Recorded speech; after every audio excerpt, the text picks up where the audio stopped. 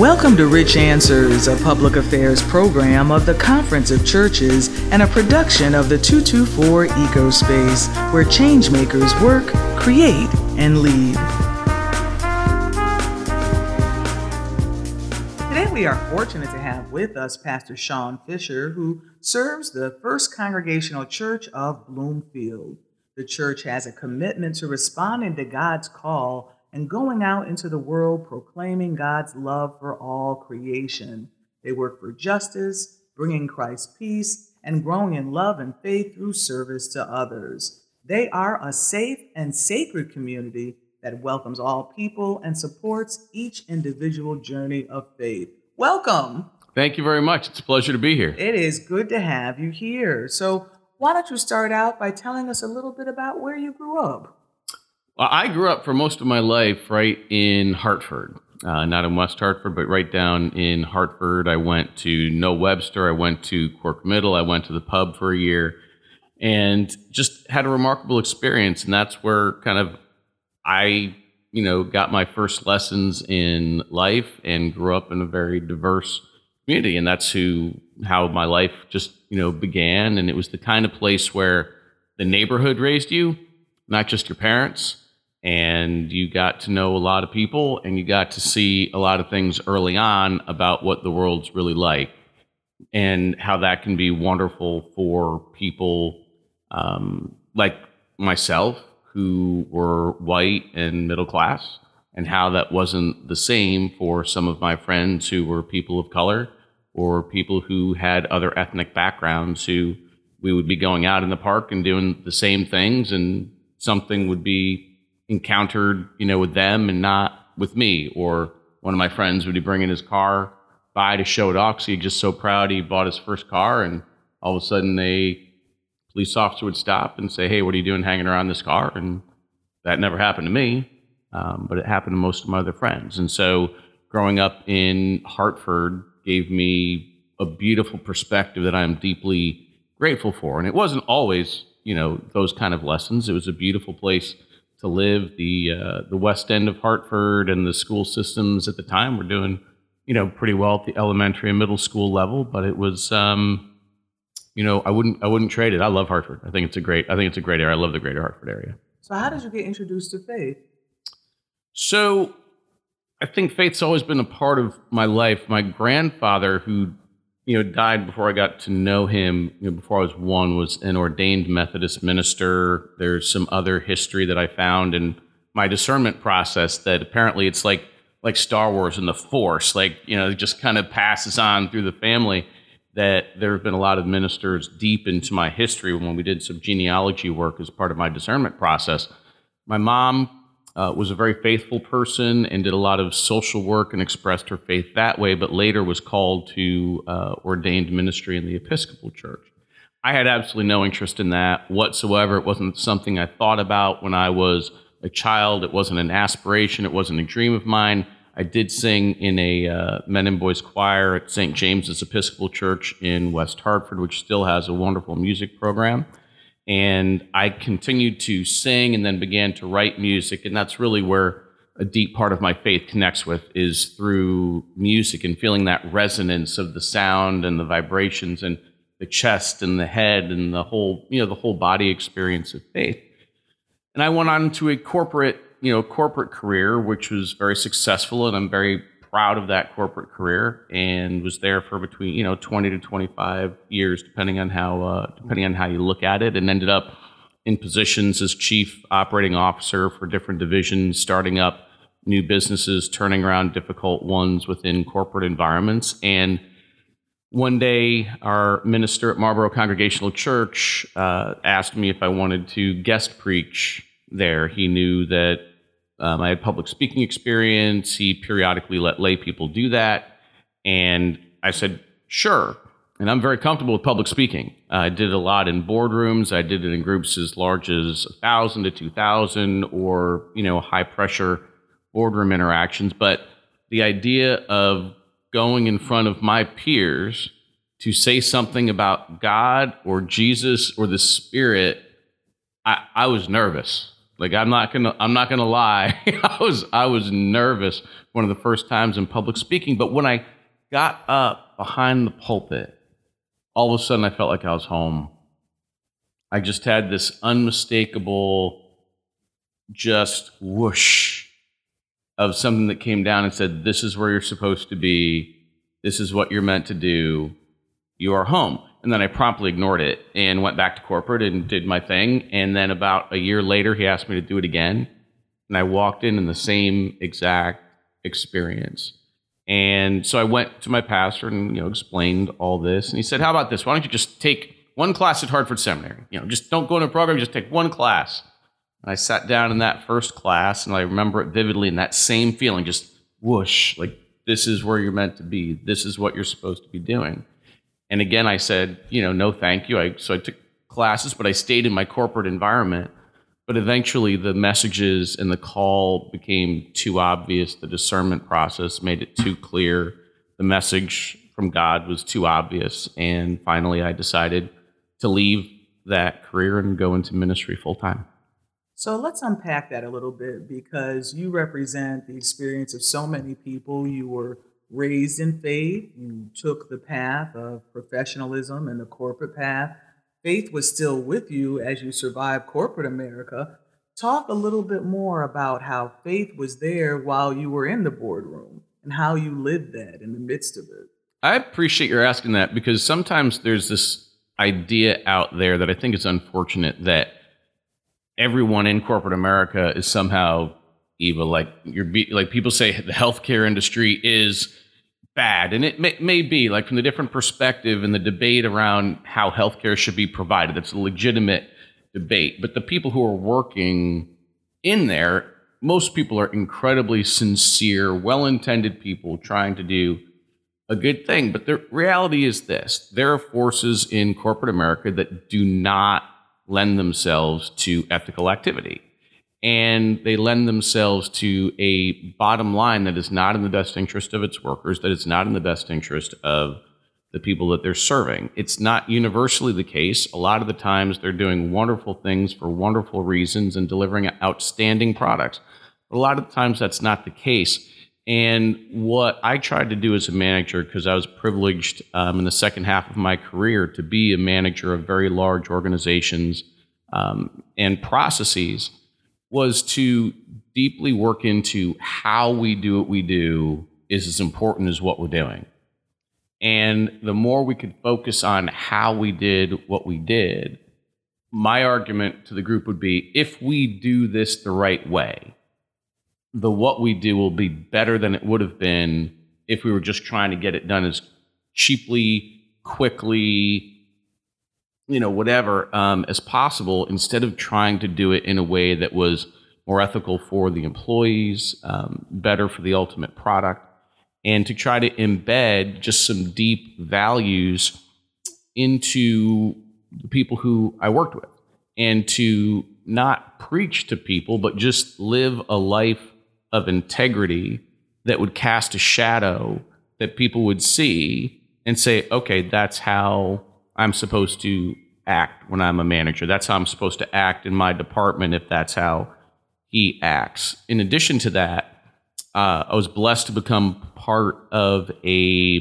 culture change process in some of the companies that I was part of, and became an innovation culture change expert, and started to work with different parts of the organization and help groups that were struggling with how they were treating people, to say there is a different and much better way that you can do things that won't reduce your results, but will make them better, and the people will be happier, and you will be a better person at the end of it.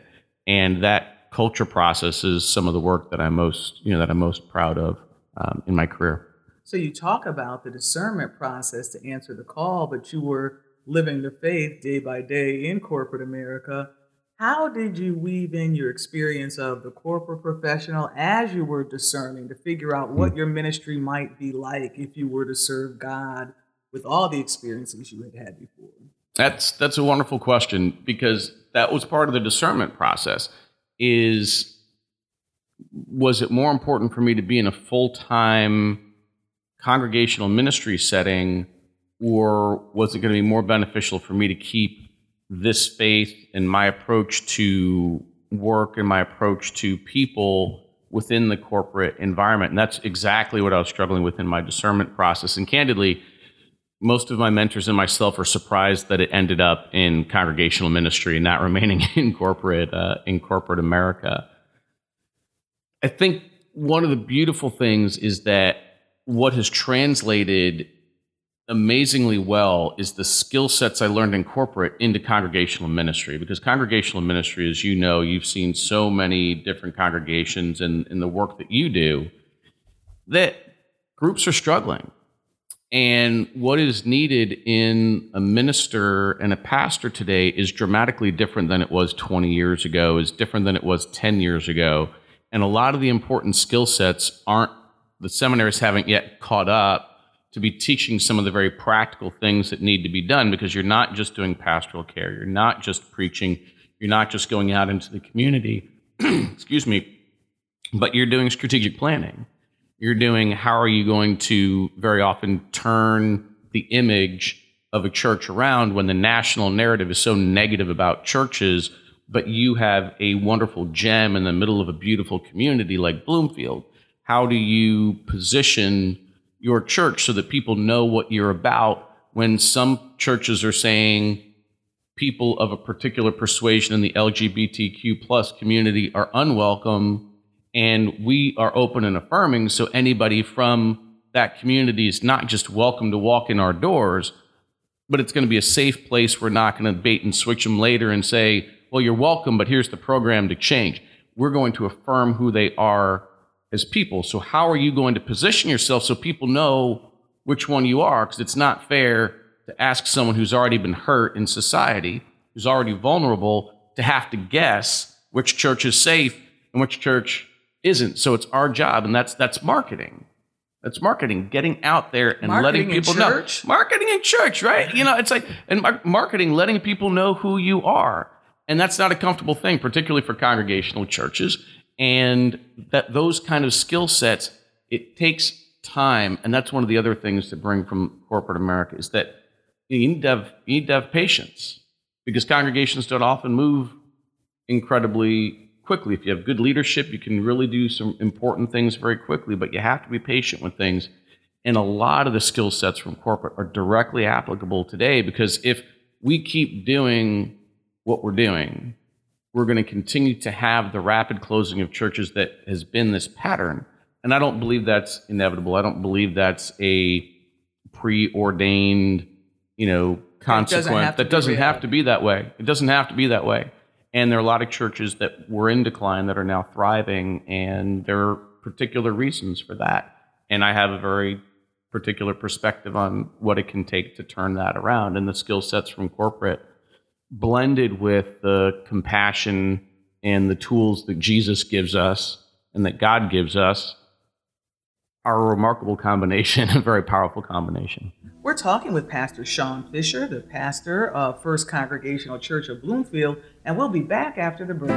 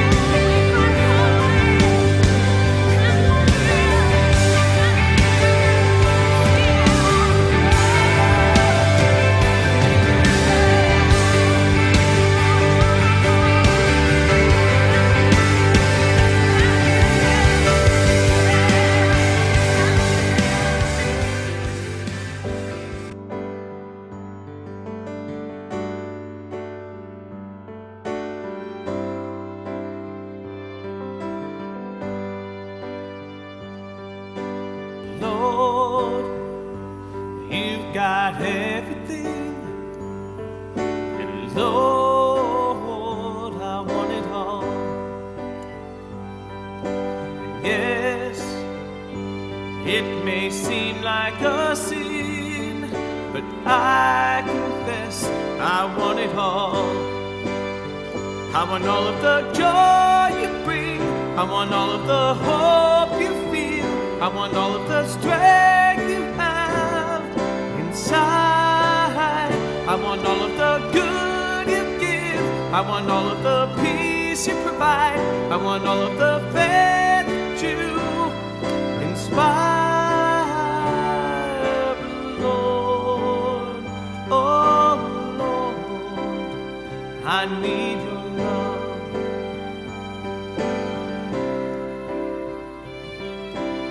Lord, I've got so much to learn. Lord, you know it all. So on my knees I offer myself. Raise me up or let me fall. 'Cause I want all of the joy you bring. I want all of the hope you feel. I want all of the strength you have inside. I want all of the good you give. I want all of the peace you provide.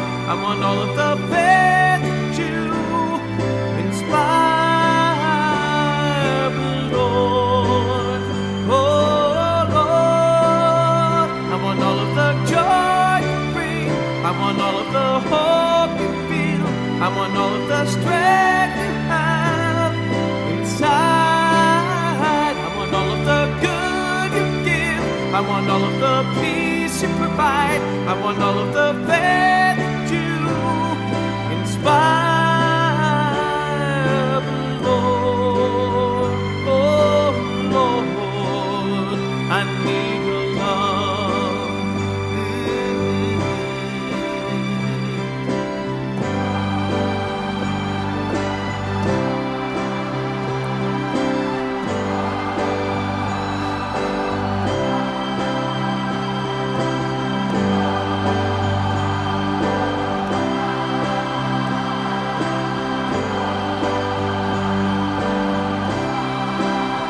Lord, when I'm sitting at the table and I have some time to think, or when it's getting later and I lay me down to sleep, Lord, when I'm holding my son and he's sitting on my knee and I look into his face and he looks so much like me, I want to help him to keep from making my mistakes. Lord, I'm staring at the ceiling here, wide awake. I need your love.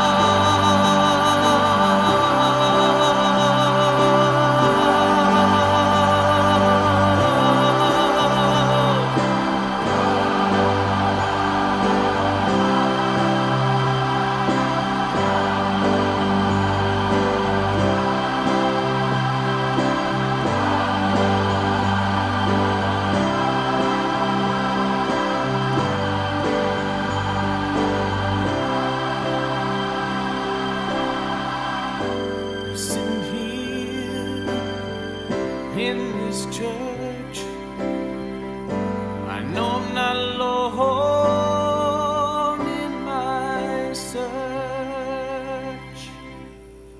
I feel your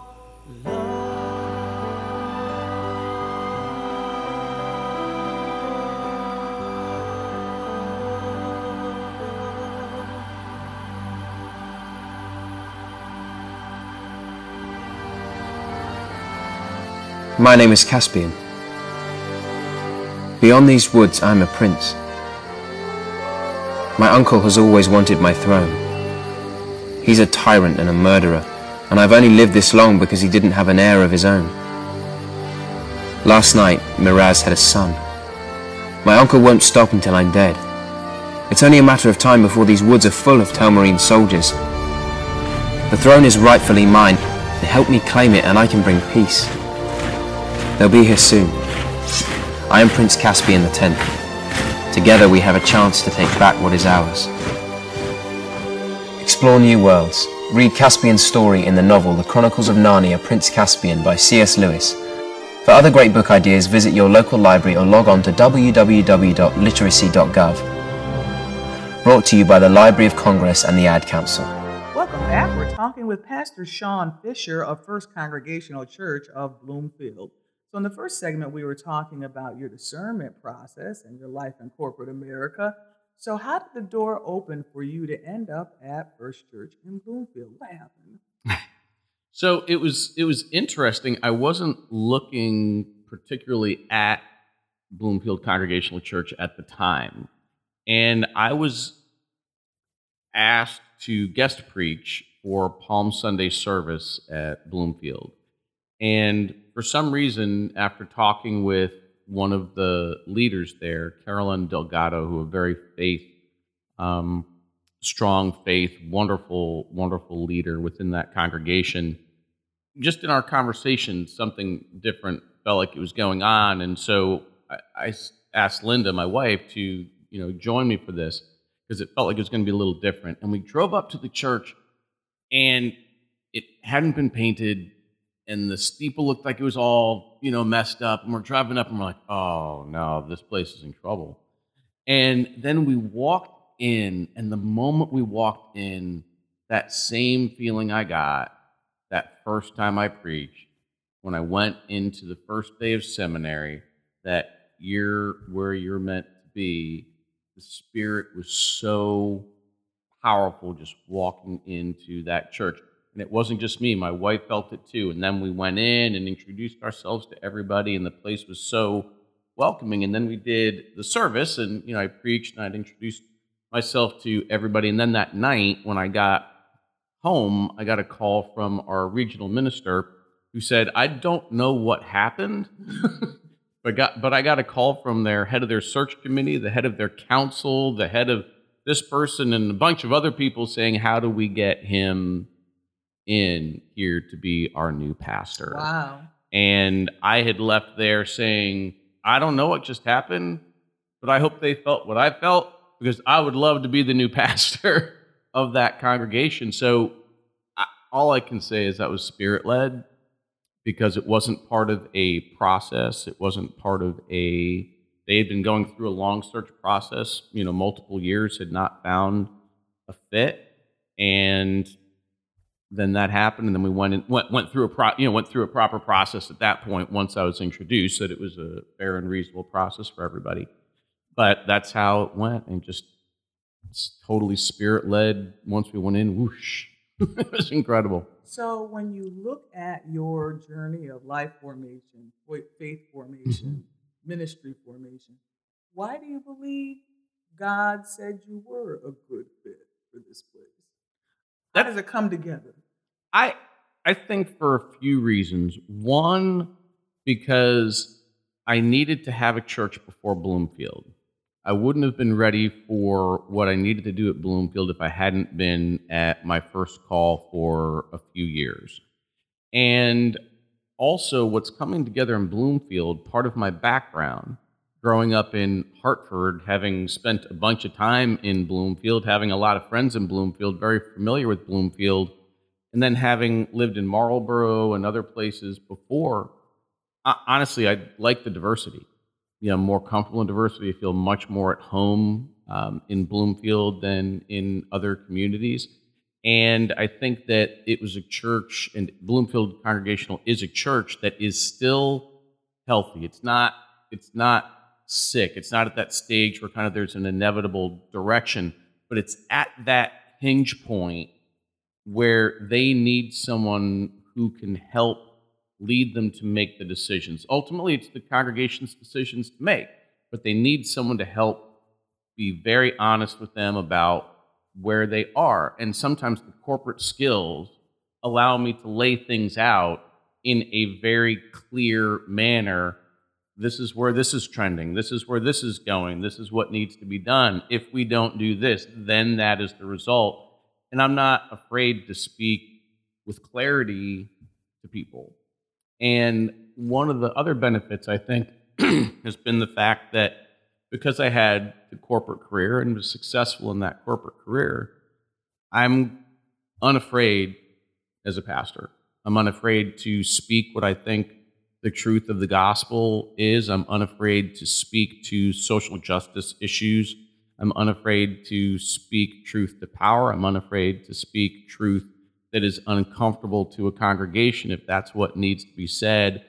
Not because I think it needs to be said, but because that's what Jesus' example is telling us that what needs to be done. And unfortunately, I've seen some pastors who are afraid to speak their truth because they're afraid of losing their job. And I've lost my job before. I know what that's like. That's not fun. That hurts. But every time something better has come out as a result, and it has been a transformative, positive experience. So having been through that and knowing that I've come out on the other end better more than once, I'm able to speak that truth. Candidly, also, I'm in a different financial position than some other people are. So if people want to say, okay, if you keep being like this, you're going to have to go, I'm like, all right. I can still retire. I'm like, all right. we can survive that. Been there.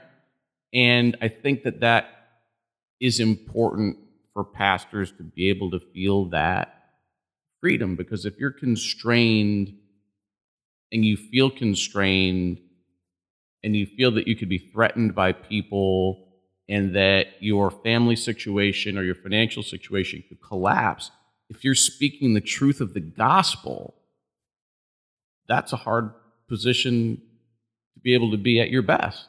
Well, speaking the truth of the gospel is a bit risky. The first guy who did it, we know what happened to him. Yep.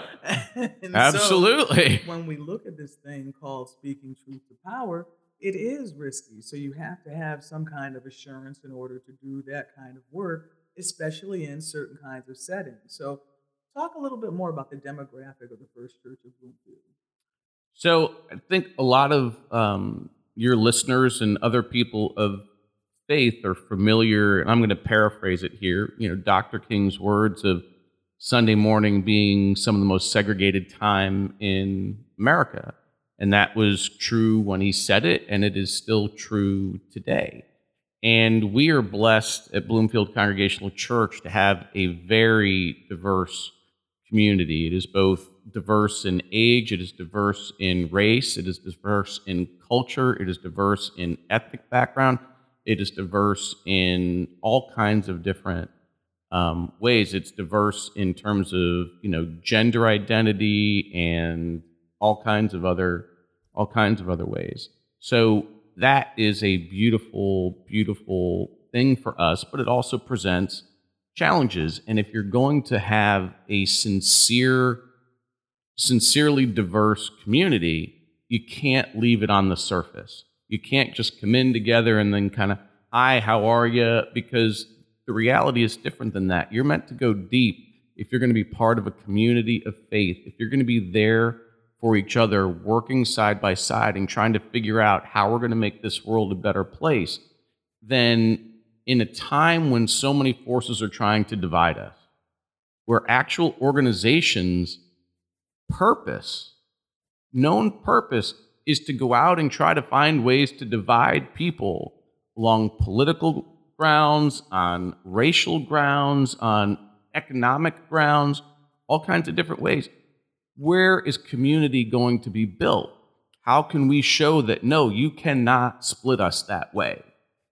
So we feel like we need to do that work and dig deep to show that you can't divide us, that a community that is diverse and sincere and embraces difference as a strength can take place. But the simple fact is that there are a lot of hurts out there, and they're still occurring, and some of them are personal, and some of them are institutional. Some of them are just people are unaware of privilege, and others are just unaware of the benefits that we get from institutional structures that are just unjust. And so how you have that conversation in a way that can help both those who have been oppressed and those who don't identify themselves as the oppressors but have been beneficiaries of that system and therefore are part of that oppressed class. that's a very delicate thing. So the experiment can blow up. So going into this congregation, I'm acutely aware that this is a beautiful, beautiful thing. It's like a flower, and it could either get the cold winter that knocks it out if it's done wrong, or it could become this real, true beacon to show what it can be like. But you have to dig deep to do that. We're talking with Pastor Shawn Fisher, the pastor of First Congregational Church of Bloomfield, and we'll be back after the break.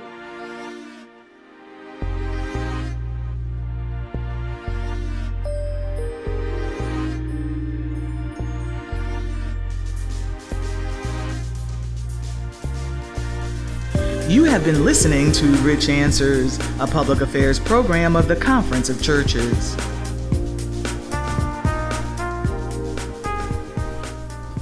Why is Connor having trouble focusing in school? Having trouble finding Connor's middle school? Would you like directions? No, why is Connor having trouble focusing in school? Finding lowest airfare to Istanbul. No, I'm tired of fighting with him over homework. Home, walk, restaurant. Need a review? No, I need help. He's very smart, but his mind wanders. He's disorganized. I think I understand. Oh, good. French fries. Finding best potatoes. No! Russet. Fingerling. Yukon Gold. Why don't you understand me? Sorry, I was trying to show how Connor feels every day. Frustrating, isn't it? Redirecting to understood.org. For the 1 in 5 kids with learning and attention issues, this is what life can feel like. Explore understood.org, a free online resource about learning and attention issues, designed to help your child thrive in school and in life. Understood.org, because understanding is everything. I heard the news today. It was hard to catch my breath. Each tragic moment bigger than the last. It's hard to face so much pain. And we ask, where are you? 'Cause sometimes it's hard to see. We're looking for what to hold on to and reason to believe. And God, what are we doing when we see your people fall? 'Cause it seems the way we're going, the answer is nothing at all. And I tell you that I wouldn't blame you with all we're seeing now. If you went and talked to no one, said you had to break your vow, it's time to start over.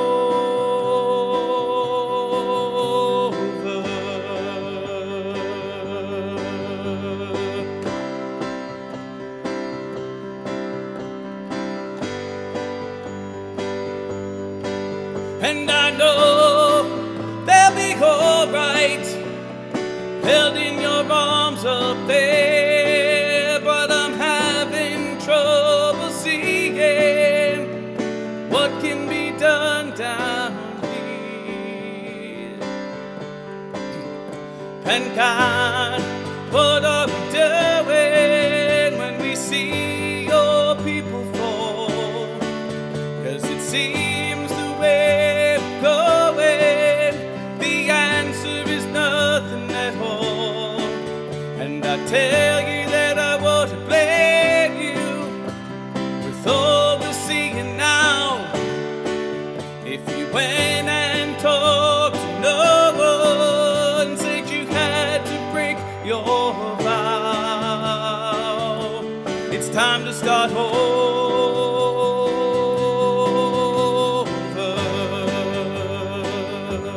It's time to start over.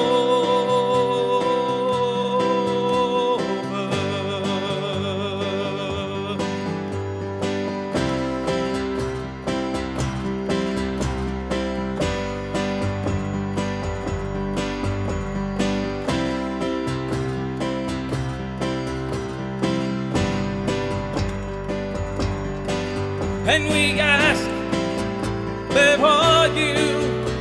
'Cause sometimes it's hard to see. We're looking for what to hold on to and a reason to believe. And I know they'll be alright, held in your arms up there, but I'm having trouble seeing what we're gonna do down here. And God, what are we doing when we see your people fall? 'Cause it seems the way we're going, the answer is nothing at all.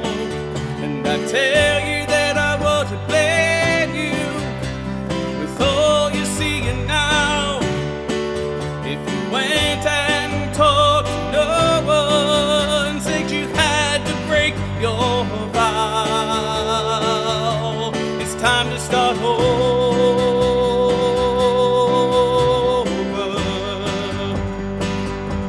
It's time to start over.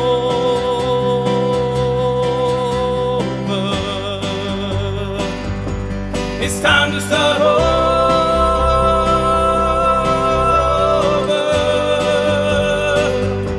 It's time to start over.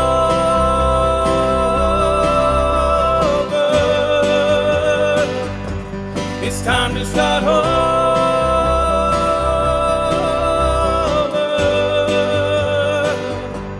It's time to start over.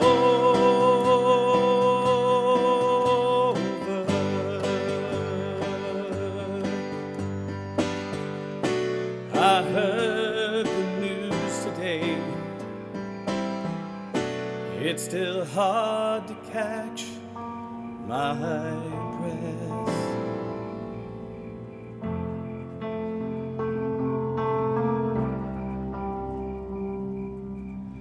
There's an old man living in the back of your woods tonight. You forgot he was even there, but you never slipped his mind. He's living off of scraps of you never knew you left behind. And as the sun goes down, he rises with a smile. He's waiting on the night to fall. The old man's coming to call, but you don't see the writing on the wall. He'll never step out in the light. No, he's just biding time. And while you slumber, he's gonna come and take it all. He's waiting on the night to fall.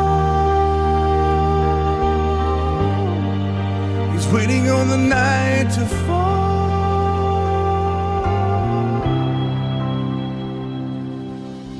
He knows you have the answers, but truth lies dusty on your shelf. And the sword that you could slay him with has become an ornament and nothing else. You could put him back down in its hole in the ground, but he knows you never will. He's been around so long, you got used to the smell. He's waiting on the night to fall. The old man's coming to call, but you don't see the writing on the wall. He'll never step out in the light. No, he's just biding his time. And as you slumber, he's gonna come and take it all. He's waiting on the night to fall. He's waiting on the night to fall. He knows he'll never have your soul, but he will gladly rob you blind. While you're feasting at his table, he'll tie your hands and numb your mind. He'll take you farther than you wanna go. He'll keep you longer than you wanna stay. And it will cost you more than you ever thought you'd pay. He's waiting on the night to fall. The old man's coming to call, but you don't see the writing on the wall. He'll never step out in the light.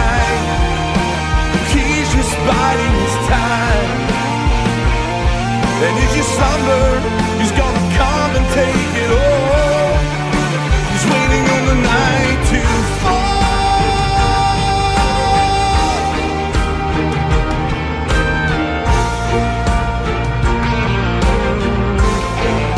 He's waiting on the night to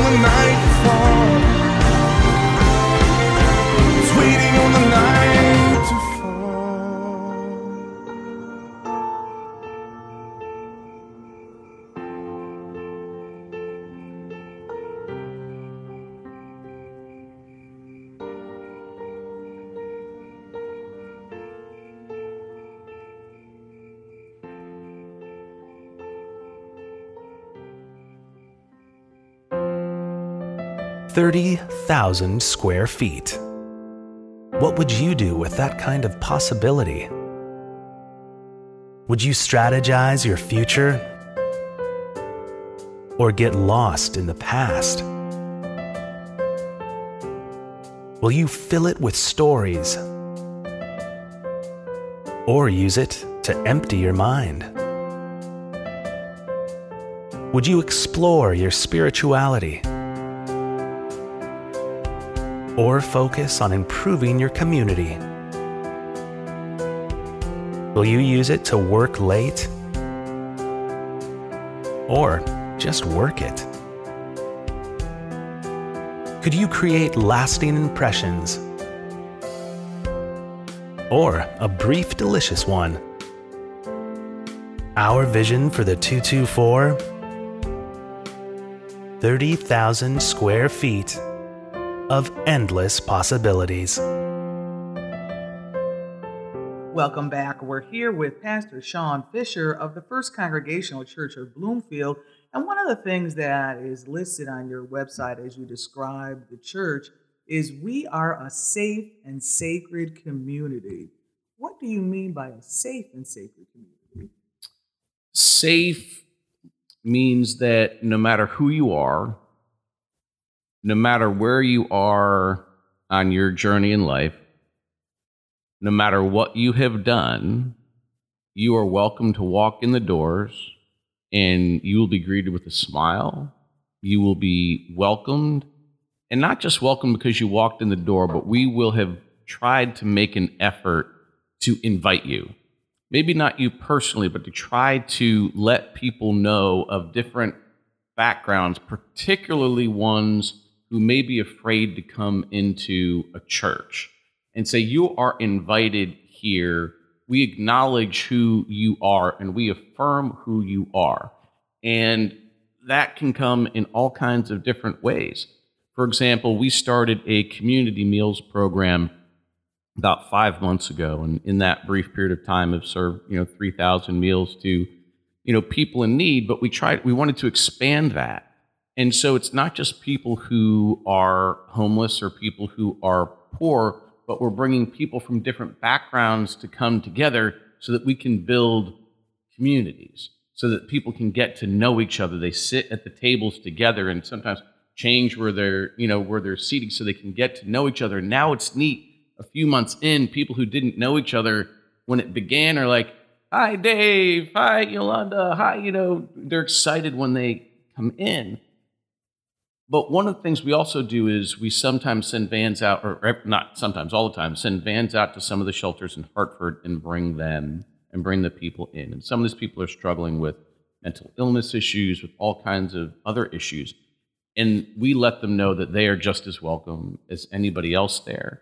And some of those people have now started attending the church, and they're not financial contributors to the church, right? They're not bringing a bunch of young children into the church, so that's not the focus to just bring in money and bring in, young people. The point is to bring in the people who are hungry, the people who are cold, the people who are oppressed, the people who are shunned, the people who are made to be ashamed for whatever condition that they're in. And those are the people that we're called to serve, not called to bring in to save the church, called to bring in to serve the people. And so I have a tremendous belief that we need to turn the model on its head and not go out and say, okay, who do we need to go get so that we can grow the church to make it like it used to be and stabilize the financial condition of the church?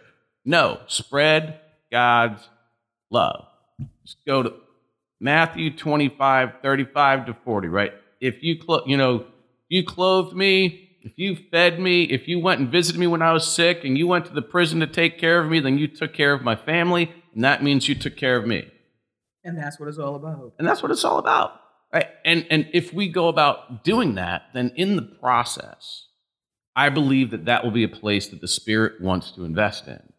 And that from that, gifts will just kind of happen because we're doing the will of God and we're doing the work of God. And when that happens, I'm willing to trust, I'm willing to bet, and I'm trying to get people to trust me to make that bet that if we do the countercultural move, the thing that's not expected, that if we actually follow this guy, Jesus, that it's going to work. That it's going to work. And one of the groups that right now is very often kind of ashamed are people who've been battling mental illness. And we recently did a 3-week sermon series on mental illness with some what we call a second-hour education programs afterwards, and let people know that we're aware of the battles and that we in the congregation are having these struggles too, and that you are invited into our community as well. And that had a big impact in the community. A number of people came, a number of people who were in the congregation who either had friends or family members or themselves battling with mental illness issues, just preaching that, just speaking about that so that they know, oh, I'm safe here even with that. And I can invite someone in who has that condition. Now the public access station in Bloomfield is picking up that sermon series and is going to broadcast that because they feel that more people in the town need to know that there's a place that if people with mental illness who are currently feeling shunned and ashamed have a place to go and are going to be embraced and welcomed, that's a part of building community. And Bloomfield really as a town is focused on building community. And that's powerful. And talk about your programming for children and young families. So we have a number of different things that we do on that in that area. One is, we have a vibrant Sunday school program for when we do that. We also have a wonderful vacation school. In addition to that, we have about a 40-student nursery school. Not that we rent out the space, but that we actually run that nursery school, and that is a just tremendous energy boost within the church. So whenever I'm down or anything, I just walk down and say hi to the children, and energy boost, and everything's good. But that is a certified. The teachers there have bachelor's, have master's degrees, and are just exceptionally focused on youth. So the orientation, and that's a mission of the church. So we have kind of a grounded orientation around youth. In addition to that, kind of for our teens and preteens, we do have a youth group program. We just cleaned out a whole new section of our church that's dedicated. It's got a coded lock that the youth have to give the adults if they want to let the adults in. I do have the combination, some others, so don't worry, your youth are safe in there. But air hockey table and the kids picking what they want to create it and making them a part of creating that space. So we're trying to create space and opportunity, but also accountability. Like, we don't do everything for them. They are to do something. In addition to that, we believe that having youth involved in mission is as much a part of the faith experience as being in service. So having people encounter other people. So once a month, our youth group works on our community meals program. And when you look at people in need, when you look at them in the eye, my personal belief is you're looking at Jesus every day. You're looking at the eyes of God in different forms and the people we're supposed to take care of. We invite people from like the Girl Scouts from Bloomfield. One of the troops there was there for one day. And now we have other groups calling in to come in. And so it's not just about the youth who are in our church. It's all about community and how can we outreach, whether they're going to attend at our church or not. How can we all work together for the betterment of the community? So our youth is about our own youth, but it's also about reaching out to other youth, whether they're going to a different church or they're part of a different organization, and bringing that all together to see what a healthy, mission-oriented church that focuses on those in need instead of just trying to survive can look like. And youth are always impacted by that. And they want that opportunity to serve. That's exactly right. So if someone's listening now and they're saying, that sounds like an interesting church, how do they find out more, and when do you have worship? So our worship is every Sunday at 10 a.m., and that is a spirit-filled, wonderful worship followed by fellowship time. After that, we have Bible studies every Wednesday, one in the morning from 11:30 to 1, and then one in the evening from 6:30 to 8 p.m. But the regular Sunday services are Sunday at 10 p.m. If anybody wants to, reach. Did I say 10 p.m.? 10 a.m. Sorry, 10 a.m. Oops. I do that every once in a while. It's like a night church. Yeah, no, maybe someday. Maybe someday, not yet. But yeah, 10 a.m. on Sundays. Another way is you can always give us a call. I love talking with people individually. 860-242-0776. That's 860-242-0776. You can just call, or you can, Google First Congregational Church in Bloomfield or Bloomfield Congregational Church. Our website will pop up.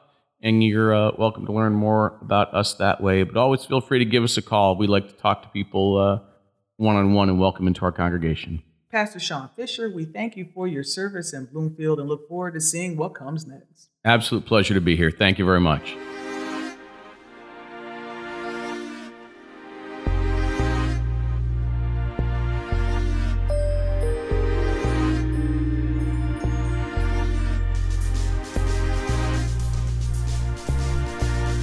You have been listening to Rich Answers, a public affairs program of the Conference of Churches and a production of the 224 Ecospace. Reach out to us and tell us what you think. Look for Rich Answers, the Conference of Churches, and me, Reverend Dr. Shelley Bess, on Facebook, Twitter, and Instagram. Like us, follow us, share us.